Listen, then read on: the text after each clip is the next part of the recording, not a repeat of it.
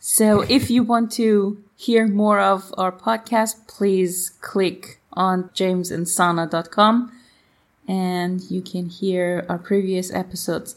And please subscribe because James has some good word of wisdoms every morning to share with you guys through that email that comes into your inbox.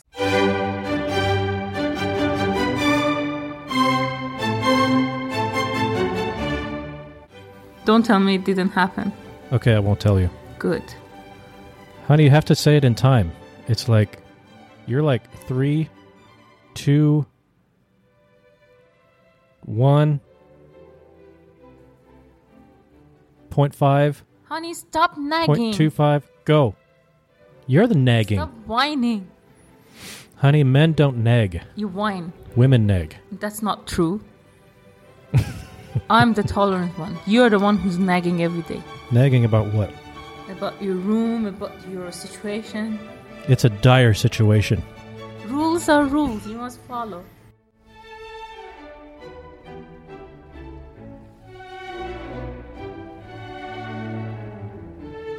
So, I've already discussed this at length with Sana, but we're going to discuss it again because I think that there is a really... hidden within this really weird and interesting kind of crazy story, I think is an important lesson that anybody in podcasting or sales or marketing or whatever, any type of persuasion, any profession or craft or whatever that requires any type of persuasion, I think can take something from this story that Sana and I are going to tell in this episode. So, should we have some playful banter, like make fun of each other before we get into the story, or should we just get right into it? No, honey, I actually missed you playing some trumpet. Why don't you play something for us? Right now? Right now. No, I'm not going to play something for you right now. Right now. Okay, I guess anything goes on this show, so I guess it wouldn't be the end of the world. I have been actually practicing a few things. What would you like to hear? Play your best shot. I don't know that song. Play your favorite song. I don't know, the one that you were practicing. Okay, I will play for you and people listening in. This is the trumpet solo from American in Paris by George Gershwin. Yay! Okay, let me get my horn out, get my headphones off, get set, and then I'll play it. Hang on. Okay, this is the trumpet solo from American in Paris by George Gershwin.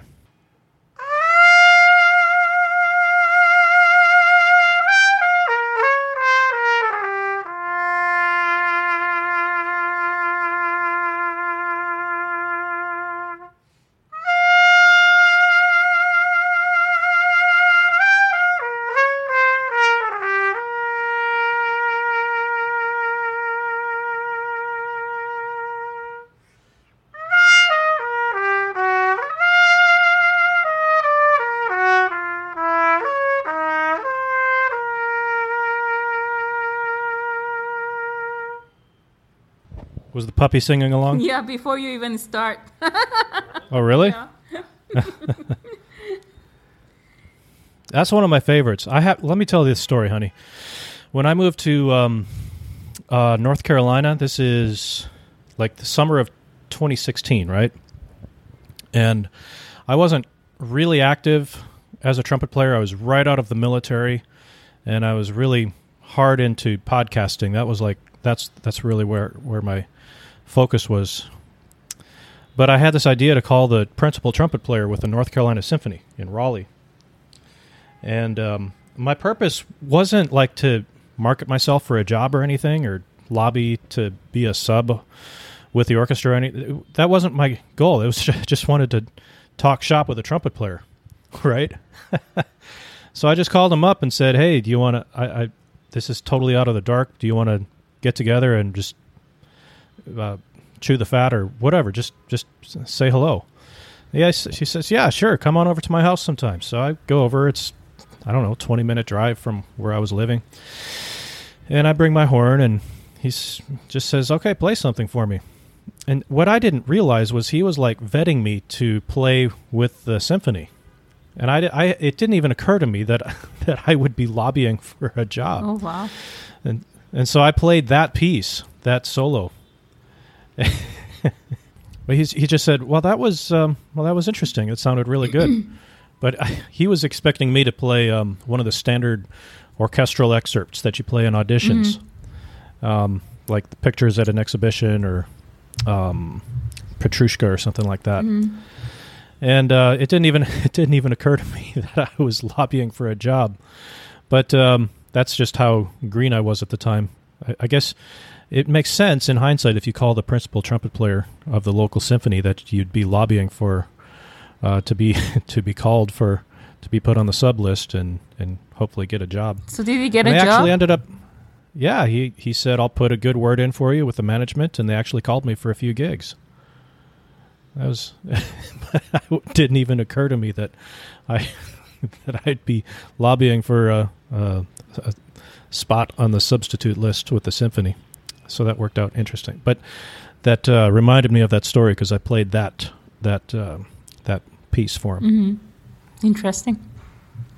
Yeah. So he didn't want to just sit and listen to me play. He was like, okay, make some good use of my time. So, James, how's your life in quarantine? Well, I'm halfway through with it, Sana, and I guess I knew that it was coming, and I didn't know exactly what to expect, except that I was going to be alone and isolated from other human beings for 2 weeks, but you can't really know how it's going to go until you actually experience it. And thus far, it's been it's not like there has been any surprises, but I will say that I am, I don't know if impressed is the word, but the hotel staff is very, very committed to enforcing the rules that they have. And one of the rules is you're not allowed to leave your room under any circumstances unless it's a dire emergency. And I've been in contact with the hotel staff, the sales manager, or whatever it is, just trying to reason with them, saying, look, I get it. I get that COVID is a thing, and I get that you want to keep COVID out of Vietnam. I understand that. But, staying in a room, a hotel room, for 2 weeks straight and not being allowed to leave is a little bit extreme. I mean, sure, you may or you may not succeed in keeping COVID out of Vietnam with these measures, but at what cost? When you're basically in solitary confinement for 2 weeks, you are at risk of you're kind of putting your mental health. It's affecting your mental health a little bit. And I was trying to reason with them, and so this morning, and this is something I did. I actually did this yesterday morning, and it was much earlier in the morning than I did it this morning, which is maybe what made the difference. But yesterday morning, I just went out in the hallway, and I just walked the hallway from end to end. It's 36 steps, and my gate is, 18, 20 inches, so do the math, whatever, it's, maybe 50 feet or something. And I just walked the hallway over and over and over, probably, 100 times. However many times I did it for 25 minutes, and I felt good. I felt like, oh, okay, so I can't go outside. I can't, put my bare feet on the grass or anything, but at least it's something. At least I'm not just jumping rope or doing these stretch bands. At least I'm actually walking. So I did it yesterday, and it was about 4 o'clock in the morning, and it wasn't any big deal. And there's security cameras on each floor, but no one said anything. So I did the same thing this morning. Well, this morning I did it about 6 a.m., and apparently they have more people monitoring the the security cameras at 6 a.m. than at 4 a.m. because it wasn't 5 minutes after I started walking the hallway that someone came up with their space suits and their hazmat suit and their face mask and their goggles and their gloves.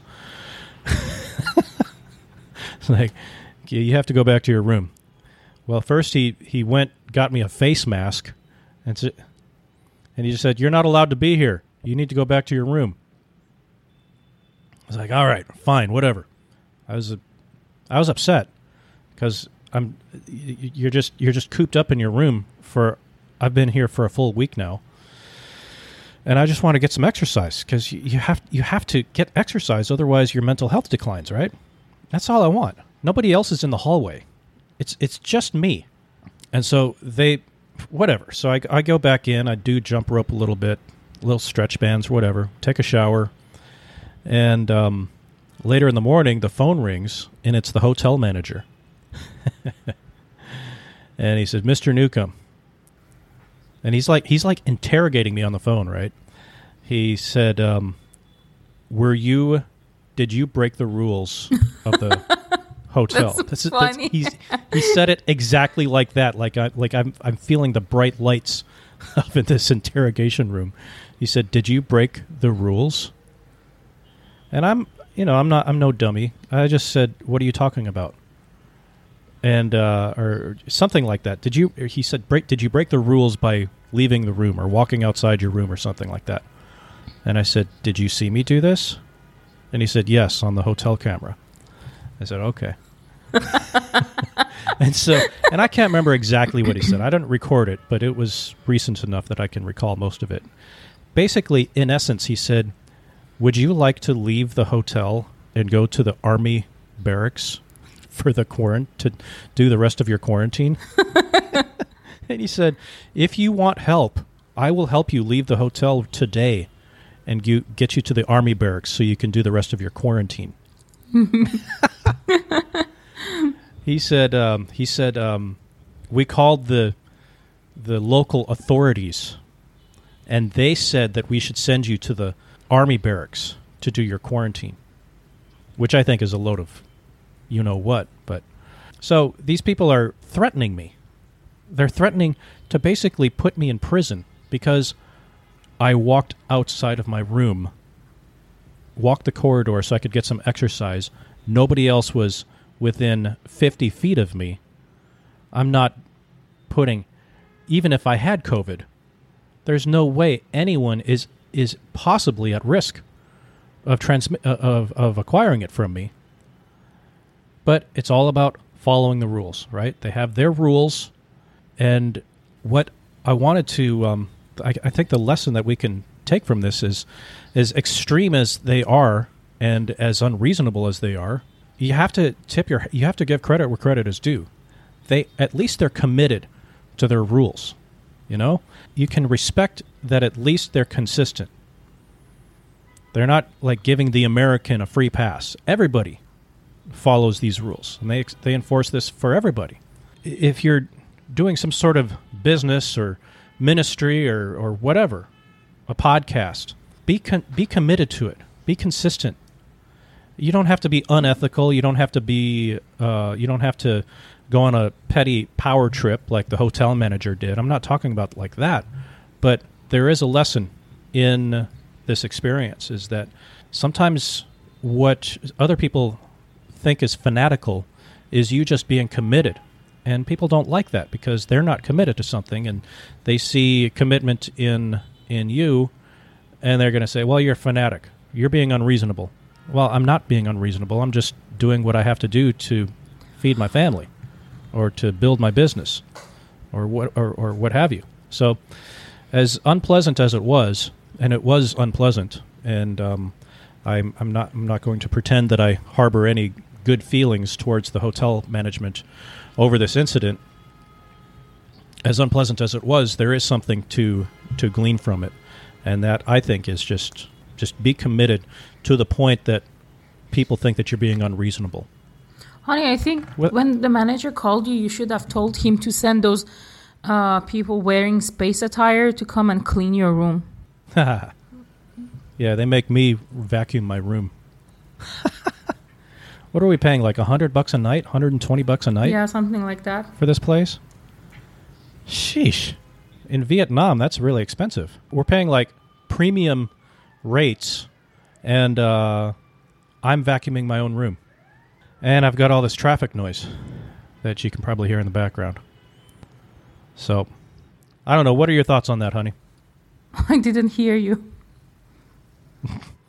What are your thoughts on the story that I told about the hotel manager and enforcing these rules? Yeah, I agree with you what you said. I like everybody is so consistent, and they persistently impose the rules, and everybody is committed to follow the rules. But at the same time, if I was the general manager of this hotel, I would register my hotel at government as a quarantine hotel, but also provide medical people to come in and maybe trainee nurses to create areas where, the quarantine guest can exercise or do some sort of a physiotherapy. Yeah, something like that. Yeah, I mean, not only the room. I mean, I understand quarantine means you have to stay in one place isolated, but nobody said stay in one room and make sure there's a padlock behind the door and the guest is not supposed to leave. Right. Quarantine started from my country. When Ibn Sina created quarantine, he wanted to isolate the person who already has a disease so that person does not spread the disease to healthy people. And he had, this is like centuries back, and he had people who were trained in medicine, pharmaceutical industry, who would give physiotherapy, give mental, some sort of exercise to the patient so they don't go mad. I mean, you're trying to heal the person, but at the same time, you're causing other, complications. Like you said, the mental health of a person, the guest, is in danger. Exactly. So I guess these people are, I should not say this, but they're in a third world country. Their education system is, broken somewhere. So they probably think, so my hotel is not earning, and I have this local Vietnamese as a manager who never probably traveled, who doesn't know what's happening out there, who probably just have a Vietnamese degree in hospitality, and says, this is a good chance for me to maximize the profit of this organization. So all I have to do is to register this hotel under quarantine hotels and bring all these guests and lock them up in these rooms and make sure empty their pockets as anyway as how much is it possible. Right. Yeah, so this person doesn't have her or his brain to come up with a proper quarantine package. Well, I mean, the mentality of these are the rules and we're going to enforce them. And I encountered that mentality a lot when I was in the Army. And it drove me absolutely crazy. One thing that just absolutely drives me crazy is rules that exist just to exist. And people who enforce rules and they don't have the first clue as to why the rule is there in the first place. And as asinine as it is, they say, well, it's the rules. I'm just doing my job. I don't know. I don't mean to go too far down a moral rabbit trail here, but you had that mentality among Nazi soldiers. Right. They were like Eichmann. Adolf Eichmann, when I understand they want to follow the rule, but when they tell me you're not supposed to bring food, yeah, I mean, this is daylight theft. I cannot take this. Well, you have to. They're telling me whatever your husband needs, you tell us, and we will tell our purchasing department to go and purchase it. Yeah, for 3 times the market price. Forget about the market price. I mean, I will be choosing things that you cannot find in Hanoi. We are foreigners. We have to go to places where foreign stuff are there, the products. Right. So they're going to go, there are few of them, and those places, they know me. They know the foreigner customers. So I'm going to tell them, so this hotel staff will come and purchase the stuff from you. Yeah. So please, I'll buy and keep it here and ask them if they are from them. Just give it to them. Right. Well, just the thing that really bothers me is the rules that contradict common sense or just basic morality, and people who just enforce them just because they're rules, not because there's any sense behind them, just because it's a rule. In my mind, it shows a serious lack of, I don't know if morality is the right word, but just consideration, empathy for other people. When you're so focused on just following the rules at all costs, and even at the cost of the mental health of your guests, that's problematic. So, and again, I'm not trying to focus on the negatives here. The point of this podcast isn't to complain incessantly. The purpose was to, in spite of the negative elements of this experience, point out that, within reason and within moral parameters, ethical parameters, you can take something from the commitment and the dedication that these people have shown to following the rules, and take that same commitment and borderline fanaticism to your business. So that's we're not here to complain. There's plenty to complain about. It just gets to a point. It's like, why should we complain? Because it's not going to do anything. And truth be told, I have 6 days left of this quarantine, and then it's over. And basically it's pretty much a normal life. Your second quarantine. Yes, and then the real quarantine will begin. The never-ending quarantine. Wow. The never-ending quarantine of marriage. You just gave the speech of your life. The speech to end all speeches.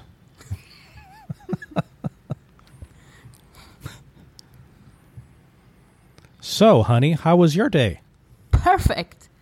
Perfect. I am treating myself with all the goodness that is available. Because next 6 days, I don't know what's going to happen to me in my life. Yeah, you enjoy your freedom for the next 6 days, because after that, we're both in quarantine together, aren't we? Oh, my goodness. I'm going to consider signing that paper for you to get out of quarantine. Okay, so, all right. Well, we're making good progress. Now, Sana is leaning towards signing the paper to get me out of here. It's 90-degree leaning, not yet 180-degree leaning. 90 degrees leaning. Okay, well, it's better than it was 2 days ago. We had a pretty hard no 2 days ago. I was minus 180-degree. You had a hard pass on that the other day. You're just like, nope, you're staying in that hotel, and you're going to the army barracks. You're going to. Honey, live did there. I tell you something? I actually forgot. Today I got an email that government extended the 2 weeks quarantine to 3. Is that right? Right. Is that only for Americans with brown hair, slightly balding? Yeah. How do you know? You're so smart. Who play I knew American, who I'm going to get married to. Who play American orchestral excerpts in their hotel room? Yeah. Yeah. No, I didn't hear that. Well, the communication is done only with me. All right. Through me to you. Do you remember when first few days you came, anything you asked them, they write an email to me? Please tell Mr. Newcomb this and that. Mr. Jame. Mr. Jame. Jamie. Jame. Yeah, why can't they just send me an email? They send it to you. All right, sweetness. Why don't we call this a day for this episode? I totally agree with you, bitterness. And we'll be back in people's earballs very, very soon. I don't think they really want to hear your voice again. Probably not. They like your voice better than mine. I think they're all fed up of both of us, me and you. All right, sweetness. We will, and everybody, thanks for pressing play on our little show. Oh, and next time, honey, we're gonna change the name of the podcast. Are you serious? Yes. To what? I have no idea. We're going to discuss it in the next episode. All right. So, because there's going to be some changes in the makeup of our business coming soon. So we're going to discuss it in the next episode. Cinnamon is saying goodbye. Hey, my name is James Newcomb, and as you can hear, my wife and I like to have fun when we press record on these podcasts, and we bring this as a service to our clients and would-be, perhaps prospective clients of our company, Beaten Path Media, and we are working together to build this business, and we're just having a great time doing it. And if you are interested in learning more about Sana and myself and what we can offer, if you're thinking about getting into the podcasting, the YouTubing, the digital media production game, then look us up, and I'd love to talk and see if we can help bring you closer to your goals and bring you and your podcast, your YouTube, your digital media to the next level. Check us out on the web at beatenpath.media. That's spelled Beatin path.media.